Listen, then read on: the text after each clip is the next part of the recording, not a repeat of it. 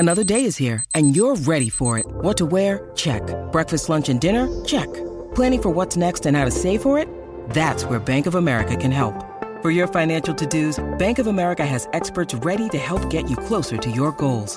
Get started at one of our local financial centers or 24/7 in our mobile banking app. Find a location near you at bankofamerica.com/talktous. What would you like the power to do? Mobile banking requires downloading the app and is only available for select devices. Message and data rates may apply. Bank of America N.A., member FDIC. When you need mealtime inspiration, it's worth shopping Kroger, where you'll find over 30,000 mouth-watering choices that excite your inner foodie. And no matter what tasty choice you make, you'll enjoy our everyday low prices, plus extra ways to save, like digital coupons worth over $600 each week. You can also save up to $1 off per gallon at the pump with fuel points. More savings and more inspiring flavors make shopping Kroger worth it every time. Kroger, fresh for everyone. Fuel restrictions apply. Hey, I'm Paul Stevenson, and this is episode 114 of VRP Rocks, the ultimate classic rock podcast that says that my music is better than yours. Make sure to subscribe to VRP Rocks on your podcast app right now so you don't miss a single episode. They come out every single Monday and always feature big-name rock stars that found fame in the 60s, 70s, or 80s. Now, today's episode is our third Rock and Roll Hall of Fame inductee in the last 5 episodes. The big names all speak to VRP Rocks. My guest was inducted into the Rock Hall way back in 1996. He also played one of the most iconic cultural events of the 20th century, Woodstock, and at the grand old age of 79 is still touring with his lifelong friend and bandmate, Jorma Kaukonen, as part of Hot Tuna. That's a band that they formed way back in 1969. I am, of course, talking about Jefferson Airplane's Jack Casady. And I mentioned Jorma Kaukonen there. It was funny that during the interview, Jorma phoned Jack, and Jack answered. Well, these are basses that I've been developing with Tom Rebecki for the last 10 years. And, of course, it never fails, does it? Well, this will be perfect. Jorma, let me put you on speaker because I'm doing an interview with a gentleman in Scotland right now. We're doing a Zoom interview, so you might as well say hi. All right, I'm driving, but I'd love to say hi. Okay, that's good. So I'll check. I'll call you later on. Okay, bye. And if you want to hear a bit more from Jorma Kaukonen, I did actually interview him a few years ago, and you can hear that and all of his stories on episode 35 of VRP Rocks. Just scroll back through the catalogue to find that one.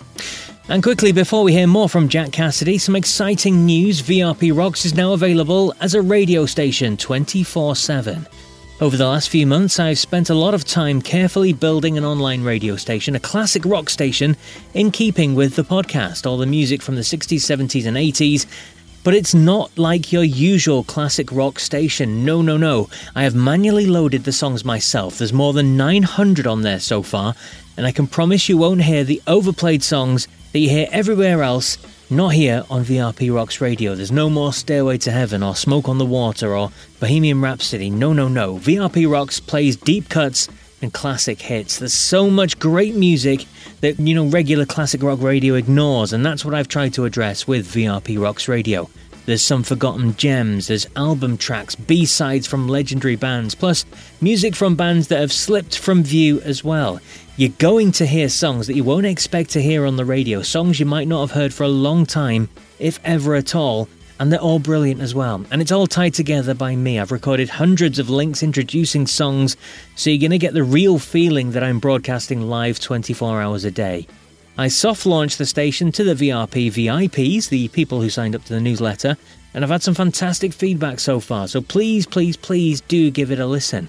I'm going to post a link so you can listen online in the description of this episode, so please give it a click and save the link, bookmark it, whatever it is. Give it a good long listen and let me know what you think. I love hearing from you anyway, and I really want to create a radio station that complements this growing VRP Rocks community. I'll also post a link to listen on the VRP Rocks social pages and pin it to the top as well, so if you ever forget the link or lose it or whatever, just go to Facebook or Twitter, search for VRP Rocks, and it'll be pinned at the top of the page on there. Please go on and give it a listen. Also, a quick thank you to Simon Photo, another long-time listener. Simon first messaged me a few years ago now. Well, Simon very kindly left a 5-star review on Apple Podcasts and a great review as well. He said, Very cool podcast for rockers and real music fans. Keep it up. Loving it here in Sutton, Quebec, Canada. It's amazing to get all these reviews from around the world. As recently we said there was Denmark and Finland and Australia and things like that. So thank you to Simon and to everyone who has left a review recently as well. If you haven't yet, please do. Even if it's just a click on the 5 stars button, it makes a real big difference to the podcast and makes places like Apple Podcasts or Spotify or whatever app that you use start to show it to other people in their feeds too, and it helps to spread the word, and the main thing, helps to keep classic rock alive. Right then, back to today's guest, and it's the wonderful Jack Casady, a man who played on, well, legendary tracks like Somebody to Love and White Rabbit during his time with Jefferson Airplane. In this extensive interview, he talks about the early days, how he met and first worked with Jorma Kaukonen when they were young teenagers. He talks about joining Jefferson Airplane. He talks about the band's first lead singer, who was replaced by Grace Slick. There's reminiscing about the records. He talks about what it was like to play at Woodstock and the Rock and Roll Hall of Fame induction, and, very excitingly for me, how he came to play on one of Jimi Hendrix's most iconic songs, Voodoo Child. Yes, he, Jimmy, and Steve Winwood were in the studio when that song came along, and he was there to cut it. So you're going to hear all about that too. It's a fascinating journey that Jack takes us on, and as I said earlier, at 79 years of age, he shows no signs of stopping, with more road shows booked with Jorma Kaukonen and Hot Tuna. So here you go. I hope you enjoy my chat with Rock and Roll Hall of Fame inductee, Jefferson Airplane and Hot Tuna bass player, Jack Casady. So let's start with you and Jorma then. Obviously, he's just phoned you. You said that you were 14, he was 16. So how did you guys meet, and what was the first band you played in? Let's go back to the early days. Well, you kids in high school, and certainly back, this is 1958, 57, 58. This wasn't a vocation our parents envisioned for us. Jorma's parents, father was in the State Department, his mother was a teacher, and my parents, doctors, dentists, and lawyers. But they all loved music, everybody loved music. And I have to say, but for both of our families, that they all encouraged our interest in the arts. So it was really quite interesting. In the real world, I'm finishing out junior high, what was then junior high school, and I'm just turning 14. And Jorma's finishing out high school, it's turning 17, and we met through my older brother, Charles Casady, who was a record collector, and we all collected a lot of music. Now, as precursor to that, my father was a dentist, but his hobby was he was an audiophile, so he built hi-fi, as they call it, in the 50s, amplifiers in the 50s, and collected music. And when he was in college, the late 20s, he liked a lot of the jazz bands that were going on. So he belonged to what was called the American Jazz Society. So, at 11 or 12 years old, I was listening to a lot of jazz music, Big Spiderbeck and Jolly Roll Morton, and really interesting players out of the late 20s. But in any case, Jorma started playing guitar and singing songs, and I was playing guitar. I started playing guitar at 12 in 1956.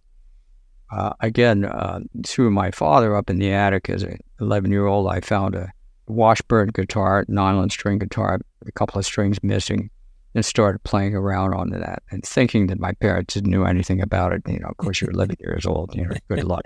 And maybe not today, but then.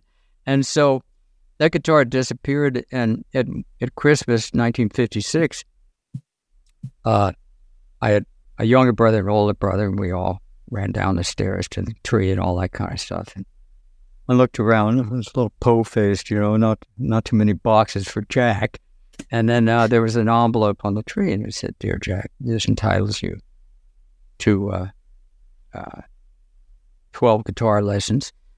And we took that guitar. It was supposed to be ready for Christmas, but it's not. We're having it strung with steel strings, and basically they heard me playing around, and without missing a beat, they got me off on the right foot. I had a guitar instructor, and I learned right away about good hand positioning and all of that kind of stuff. Even though I was playing songs from the Gibson book, of which I have right over there in my library. Oh, wow, still.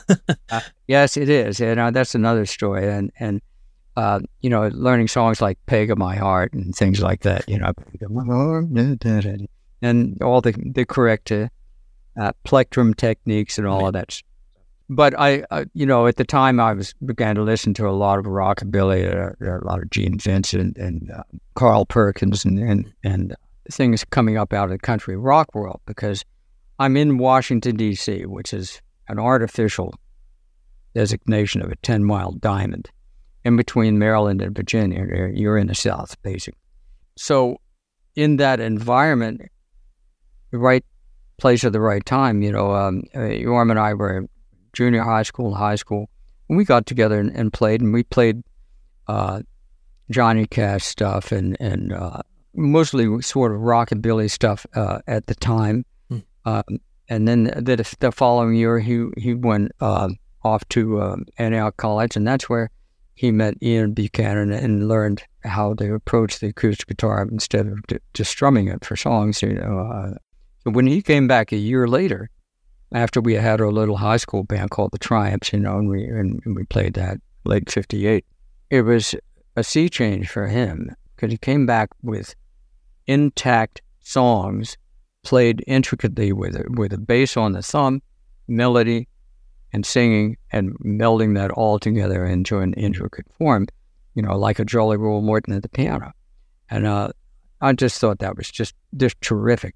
And so as he progressed on in being 3 years older, let me point out, it was interesting that in the normal world, a kid that's 14 years older than a 17, 18-year-old guy wouldn't normally be hanging out together.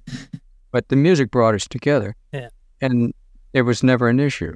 So as we kept in touch, in the beginning of 1960, late 50s and 60s, I also started getting interested in listening to a lot of jazz, and every single major jazz player, Roland Kirk and Yusef Steve. And further to that education was the Howard Theater, which was a sister theater to the Apollo in the 57, 58, 59, right when they were at their peak. And I went down $1.50 in the afternoon, and one of my buddies or by myself, and saw Little Richard, I saw Fats Domino, I saw the Coasters, I saw Ray Charles many times, Bobby Blue Bland, Jackie Wilson, all these great singers and players that came up through the D.C. area on a circuit.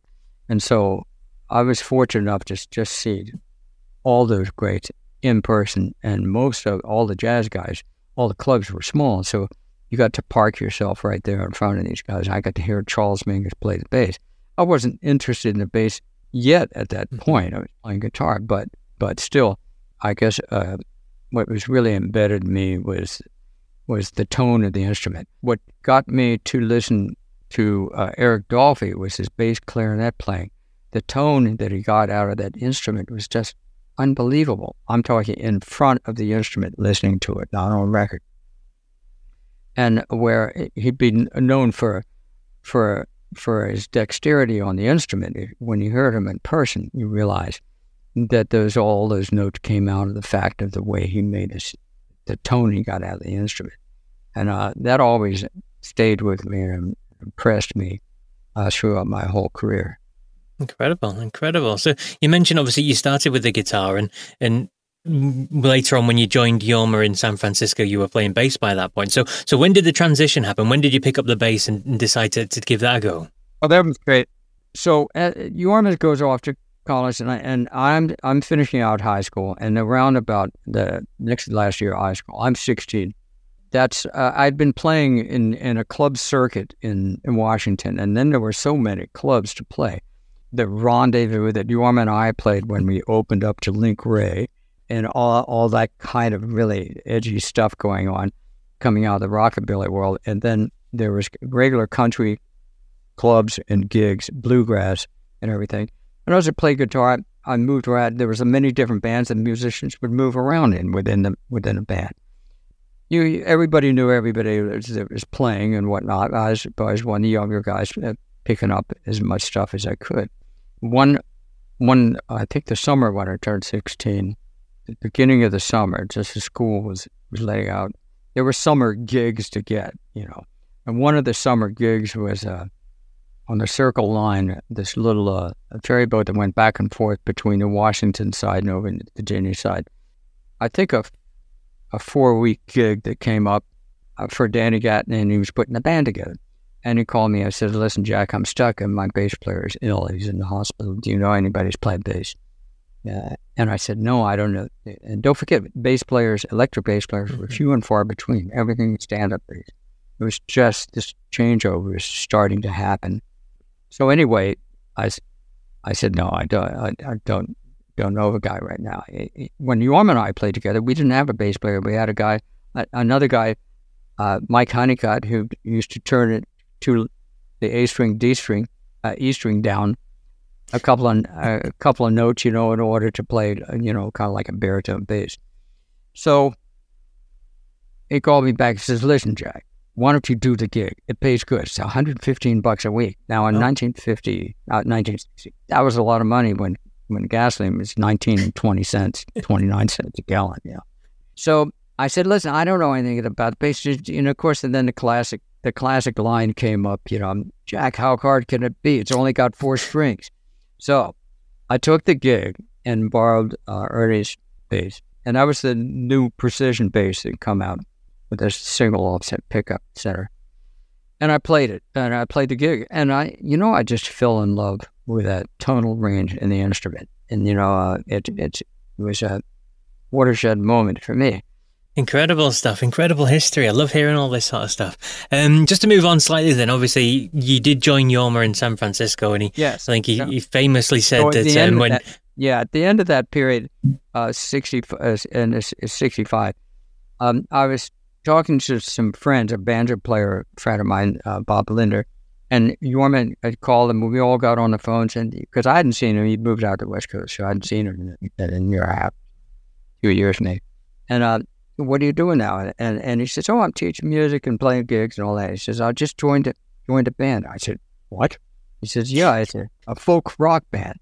This is August, or maybe it's I think end of August. He says, "Yeah, just a couple of weeks ago." And I said, "You what? You the purist?" And so he says, "Yeah," and he says, "It's really great. It's really crazy bunch of people," and he says that we've got a manager that promises to pay us $50 a week whether we work or not. And whoa. So in any case, I'd heard a little bit about this a scene out in San Francisco, but there was very little from the print that you got and whatnot. It wasn't anything like it is in recent history. So you just heard rumors and things, But the music scene in Washington was very static for me. So I was kind of like, I was frustrated. I didn't have a real fresh musical outlet on anything. So I was primed and ready for this. So he said, "Listen," he says, "why don't you, let me talk to the guys." But first he asked me, he said, "So what are you doing?" I said, "I'm doing the usual, playing guitar and playing bass in bands, and I'm going to school and keeping out in the Army." And he said, "You play the bass?" I said, "Yeah, I play the bass."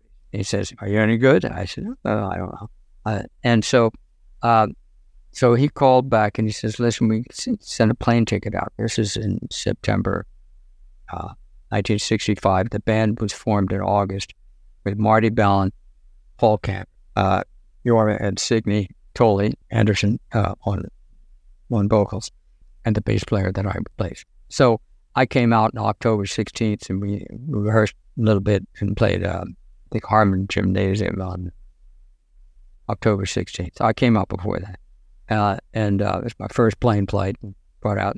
And I came out without a bass because, and the gig that I had earlier, gig 6 nights a week, you left your bass on the stand or something, because you played 5 sets a night, 40 on, 20 off. Show on Sunday afternoon too.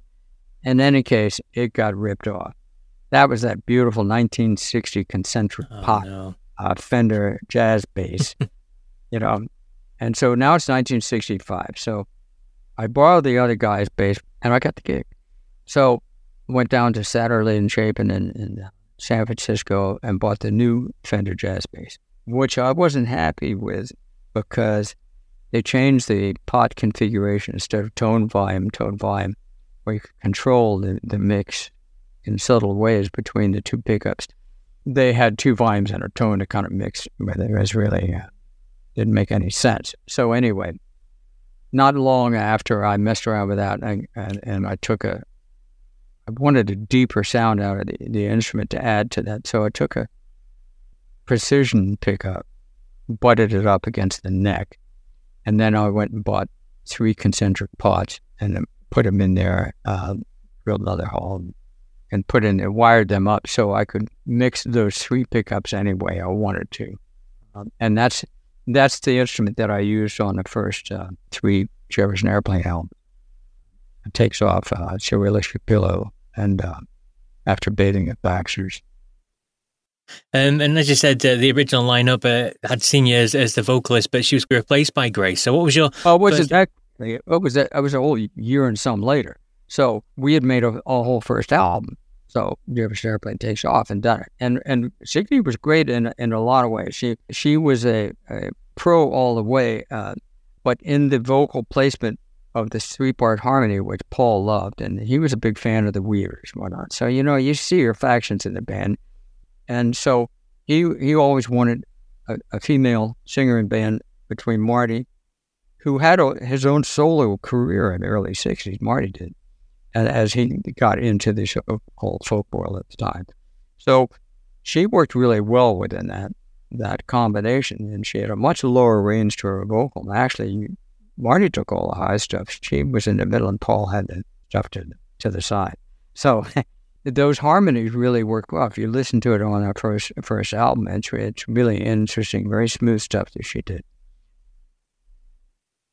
And then, of course, later on, when she went to raise a family and leave the band, we looked around the other local bands in San Francisco. And there were a lot of local bands. That was what was great. So we found there was another band called the Great Society, and Grace was in that band. And we all knew each other. We all listened to each other's shows. Nobody was working that much. So if you weren't working, you were listening to whoever else was playing around in town. That's the way it was. And that was what was neat. I was used to the East Coast. It was really cutthroat, a lot more in the band world. A leader side man, a lot of hiring and firing and stuff. But on the West Coast, here I found a situation where bands would form together. Nobody in their right mind, if they were going to form a classic band together, would pick the variety of musicians from a variety of backgrounds that ended up playing together in San Francisco. And that was the strength of it. I think Paul, coming from different background, the drummer Skip Spence wasn't even playing drums. He was a guitar player, and Marty liked the way he played drums. And for a first year, he played drums, and then he was replaced right soon after when Signe left with Spencer Dryden. It was a fascinating time for me because here I'm thrown into this where even if we're doing so-called cover songs, we're mandated to do them our own way and our own approach and find a different approach. And everybody responsible for what they do. So I'm responsible for writing all my stuff, writing all of the bass influence in the song, and working to create a different overall sound from all the parts. And it was a terrific time. But as far as players go, we weren't that young. I was the youngest guy in the band, and I was already 21. So it was in the same grouping. You had the Charlatans, which later on was became Dan Hicks and the Hot Licks, where it grew out of that one. But the Charlatans really started this, the whole San Francisco scene pretty much in there. And then to follow with the Warlocks, we turned into the Grateful Dead and Jefferson Airplane, Big Brother and Holding Company, and then later on Janis joined Big Brother and Holding Company. And the fifth band was the Quicksilver Messenger Service. It was a fascinating time and a perfect timing for Jack. These things I wanted to do on the bass, I had no outlet, and now I had songs and an outlet to do it on. And really, as it developed over the next few years, we came up with some pretty wacky stuff. But, Absolutely. as far as we're concerned, commercially, we had, White Rabbit and Somebody to Love were the biggest great songs. But the other stuff that we built around it was really trying to go a lot of different directions and use a lot of these influences. And that's, I think, was the strength of the band. And also the bedrock of the brevity of the band as well, because we're all young, we're all learning our craft and going in different directions. Everybody wrote songs. And there's only so much room in one big band for that. So later on, it ran its course from 1965 to 72, more or less. And around 1970, Yorm and I already started putting the stuff that we worked on together for all along into an entity called Hot Tuna. Then there was just so much time to get all that done. And we stepped back from Jefferson Airplane. And those guys, Paul did individual sessions that we all, did his own records, and we all played on them. We weren't at each other's throat or anything. And I remember Paul calling me on and saying, "Do you mind if I use the word Jefferson and Jefferson Starship?" Fine. And so they started that entity, which, as it turned out, sold far more records than Jefferson Airplane ever did. But it was just a great creative period of time. And I look back on it now, and now it seems like 7 years is nothing. There's a lot of stuff packed into that 7 years, 1965 to 72. And just touching on quickly, obviously, the pinnacle that everybody still talks about today. You mentioned the two big singles, but the album itself, Surrealistic Pillow, it's still held up as a classic. I mean, how do you feel looking back at that record in particular, so many years on, and its legacy that it left behind? Well, it's really interesting with all the 50 years stuff coming up and 6 years stuff coming up. We've almost all the bands have been approached to put this material out in a modern format and all that, and we've all had to listen back to a lot of that. And there's stuff I hadn't listened to since I recorded it, because not everything got played in person. And of course, like I said, we only did that until 72, and then I never really played much of the Airplane stuff. As I revisited this stuff lately, like I was saying, I was amazed at how well we did everything. And Jefferson Airplane takes off. 1966 is when we recorded that. And of course, to those artists out there in the world, we recorded that album in 4 days. Oh. And you walked in the studio, set up your amps, and put the mics up, and you played it. And so there was no Pro Tools to fix them up, And so we really developed in some pretty catchy arrangements, that Yorm and I looked at as we were going over some of this stuff again, and we just started laughing. We could play that shit today, God, it's so complicated. And it's interesting, when you go, a career is a long time.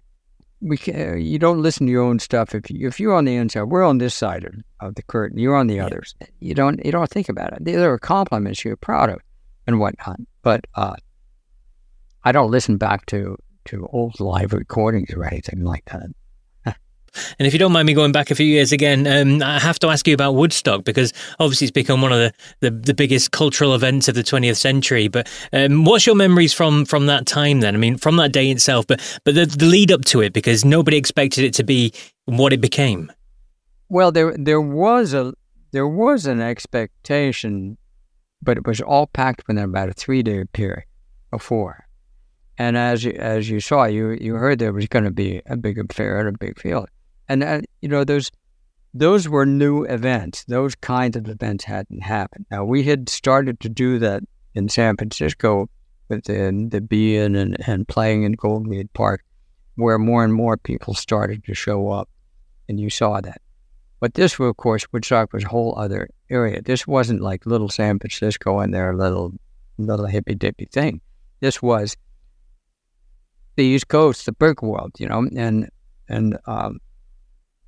I think the biggest impact was we looked around as we saw it mushroom, because we were stuck in a little Holiday Inn hotel down the road in Kingston, waiting for this 3-day event, waiting to get your slot to get in and to get into the event. And then we saw on TV, of course, there's only 3 channels on.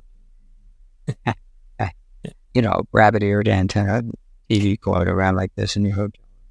And so we see the patrol out, dealing with all the traffic on the streets and realizing that all this stuff that had been building up, starting out perhaps in San Francisco and escalating out in various towns throughout the United States, was particularly the East Coast concentration of population. That's the big thing. And as you've got a good chunk of that East Coast population just moving one direction at one time, you've got traffic. And that's what happened. And we watched it sort of mushroom up into this event. Of course, into what we viewed as the straight world at the time and the TV reporting and whatnot, it was like the aliens have landed. And so, you expected to be the National Guard to be called out, to ring the area around, but it didn't quite work out that way. But it all worked out fairly peacefully. Nobody had expectations and scenarios galore like they do today with any event, because so much has happened over a period of time. You had your concerts in amphitheaters and you had park concerts and things like that, but nothing like this.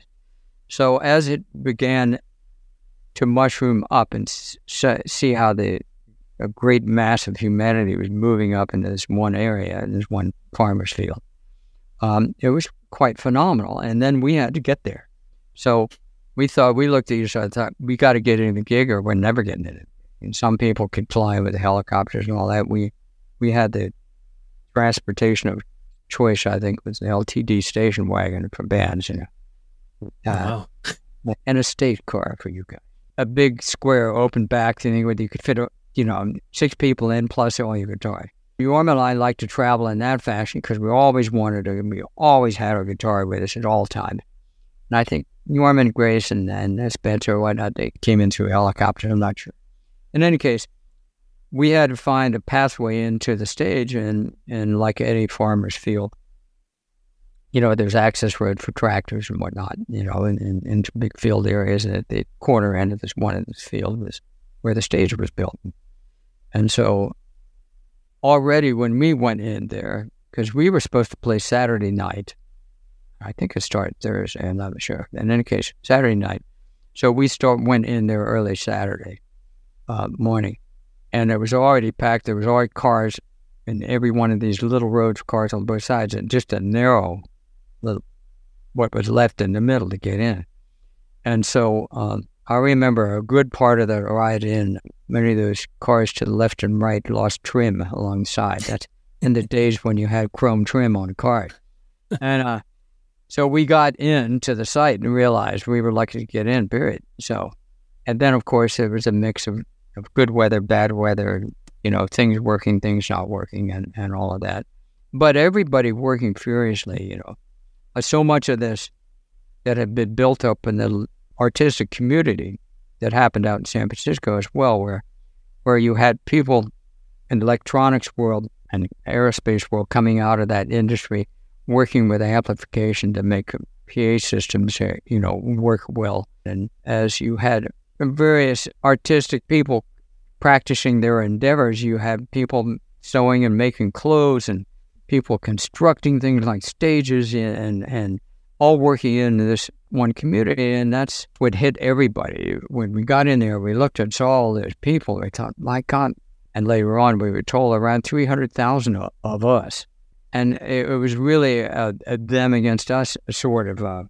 It's still strange to anybody in a Midwestern town was if you walked around with long hair on, So it was really a unique moment in history, and I'm glad I'm part of it. Absolutely. It's historic, absolutely. We played the Nebworth Festival, we played Isle of Man, we played, we went over later on, Norm and I played, but we played them as Jefferson Airplane, as Hot Tuna, and then played Hyde Park, and I saw the European version of that. And of course, it's all, it all started in Europe anyway. I mean, all the gathering of people for festivals and, the enjoyment of great gobs and groups of people getting together to celebrate whatever it is. Just one little thing to touch on as well, if you don't mind. Jimi Hendrix, obviously an absolute legend. There's the famous story of yourself and was it Steve Winwood who were jamming together and along came Voodoo Child. Is that correct? Yes, and people use the word jam loosely as if you all smoked a weed and just started playing together. But, musicians look for opportunities to play with each other. We really enjoyed the opportunity. Mitch Mitchell was my buddy and friend. I just loved the way he played. I loved his, in my opinion, for what it's worth, in that early period of Jimmy with Mitch Mitchell, I think that's what gave the band a different kind of swing than if he had a hard rock drummer, so to speak, like he had later on, or just a rhythm and blues drummer or something, I think that's what gave a different sound on it. So Mitch and I got along great. And there's lots of stories. I can tell you about that some other time. And with the Fillmore Auditorium in San Francisco, Mitch and I and Jimmy playing and doing some jamming. But in this sense, he was making a record. So I was fortunate enough to play a cut on the record with Steve Winwood. I love Steve. I mean, I've got his single upstairs in my record collection that I bought then. I mean, just phenomenal. Yeah, give you some love. And it just when we heard that was the kind of song that Steve Winwood did. It truly was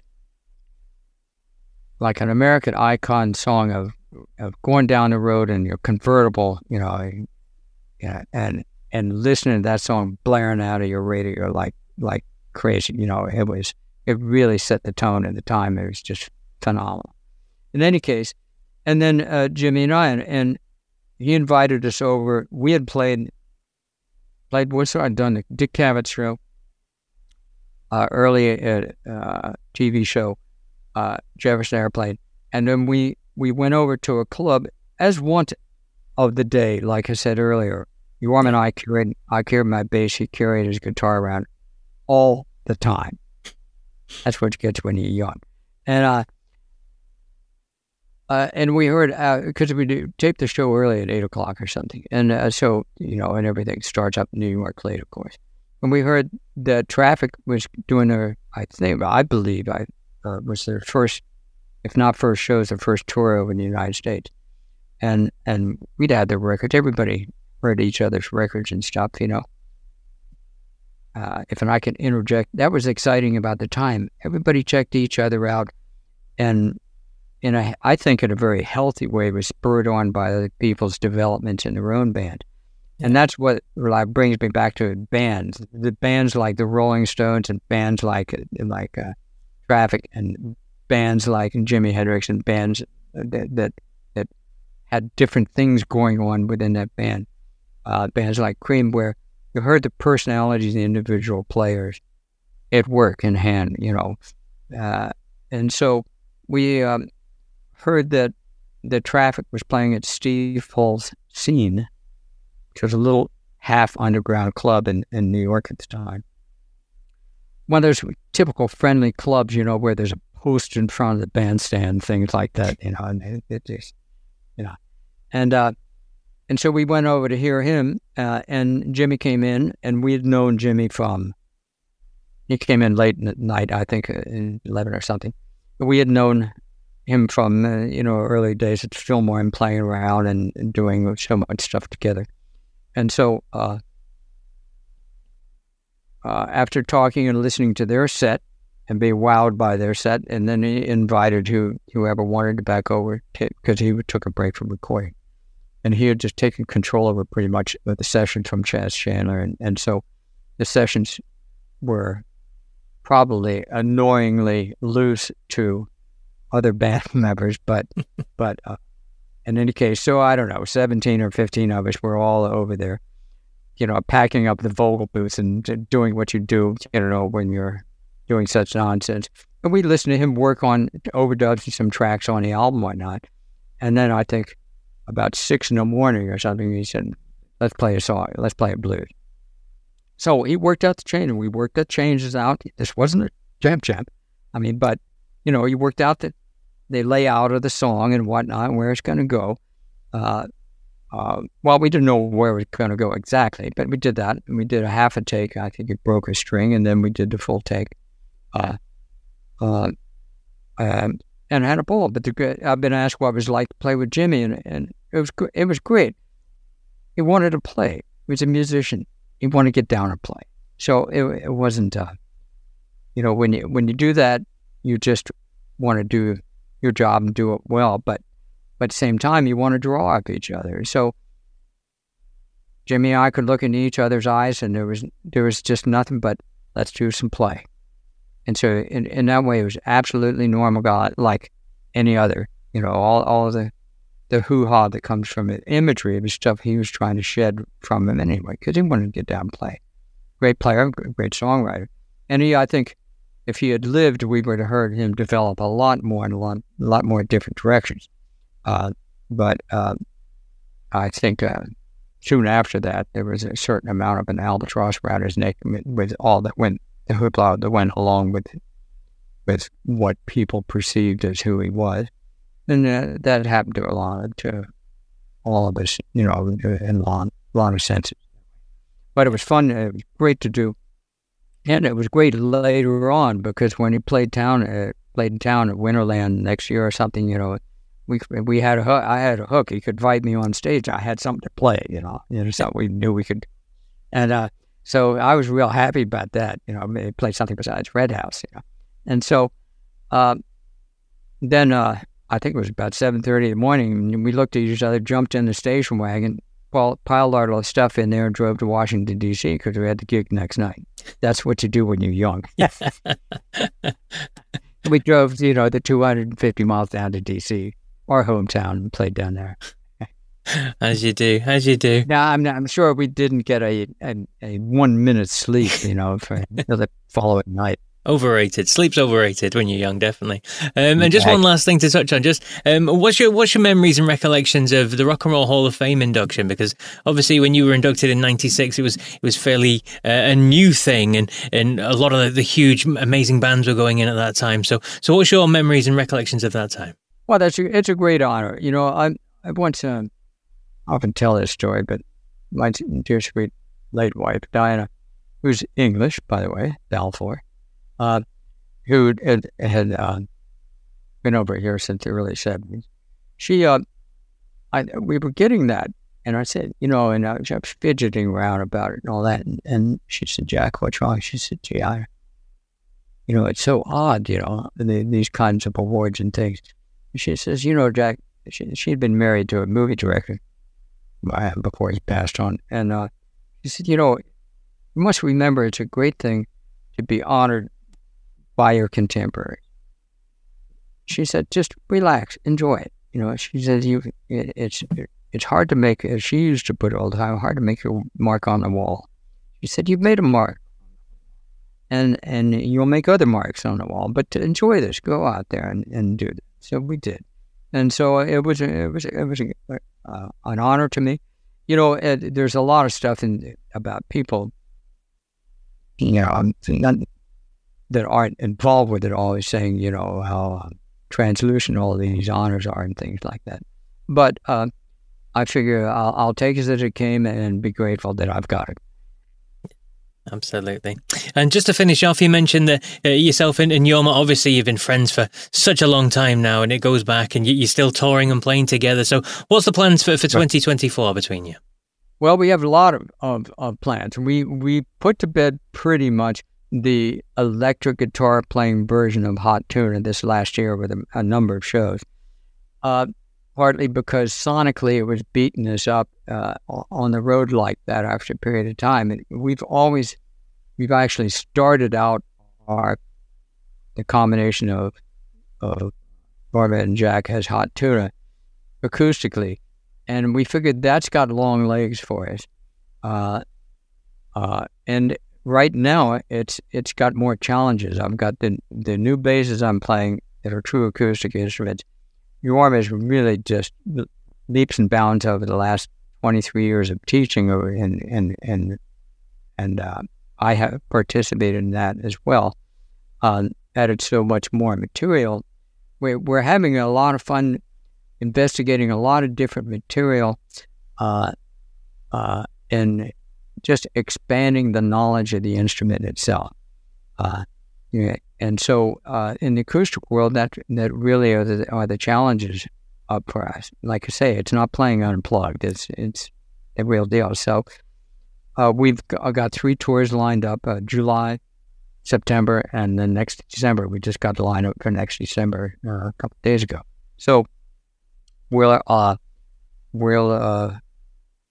look forward to doing that. Lovely stuff. Well, Jack, it's been an absolute pleasure chatting with you, and thank you so much for showing me your bass guitars as well. They're wonderful. Well, thank you very much for having me. This is a ton of fun. There you go, Jack Casady there, the 3rd Rock and Roll Hall of Fame inductee on the show in the last 5 episodes. All the big names speak to VRP Rocks. Well, that's it for this week's episode then. Thank you so much for listening to this, and make sure you click on the link in the description. Or if that won't let you kind of click from it straight away, just copy the link into your internet and give VRP Rocks Radio a try. You're not going to regret it. Some brilliant music from the 60s, 70s and 80s that you won't have heard on the radio in a long time. It's not like any usual classic rock station. Please give VRP Rocks Radio a try. Also, of course, make sure to subscribe to this podcast, VRP Rocks, on your podcast apps so you get all the future episodes. They're released every single Monday. There's big name classic rock stars on every single one. Leave VRP Rocks a 5-star review on whatever podcast app you use. It makes a big difference. And check out VRP Rocks on YouTube as well, and the social media channels too. Everywhere, just search for VRP Rocks. But that's it for me then this week and this week's episode. So until next time, take care.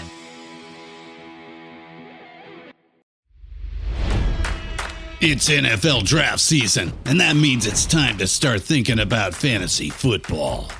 FantasyPoints.com features industry-leading experts and prognosticators using proprietary hand-charted data to help you score more fantasy points. FantasyPoints.com is the place to go for whatever kind of fantasy football you play. Whether you play fantasy football, daily fantasy sports, or do a little bit of everything, Fantasy Points has the meticulously researched content to guide you to victory.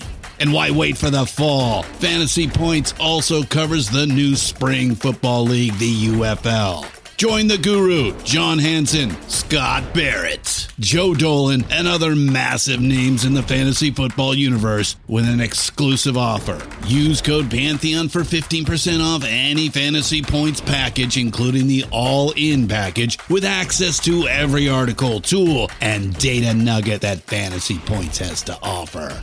That's FantasyPoints.com and code Pantheon for 15% off at Fantasy Points. FantasyPoints.com, code Pantheon. Score more fantasy points.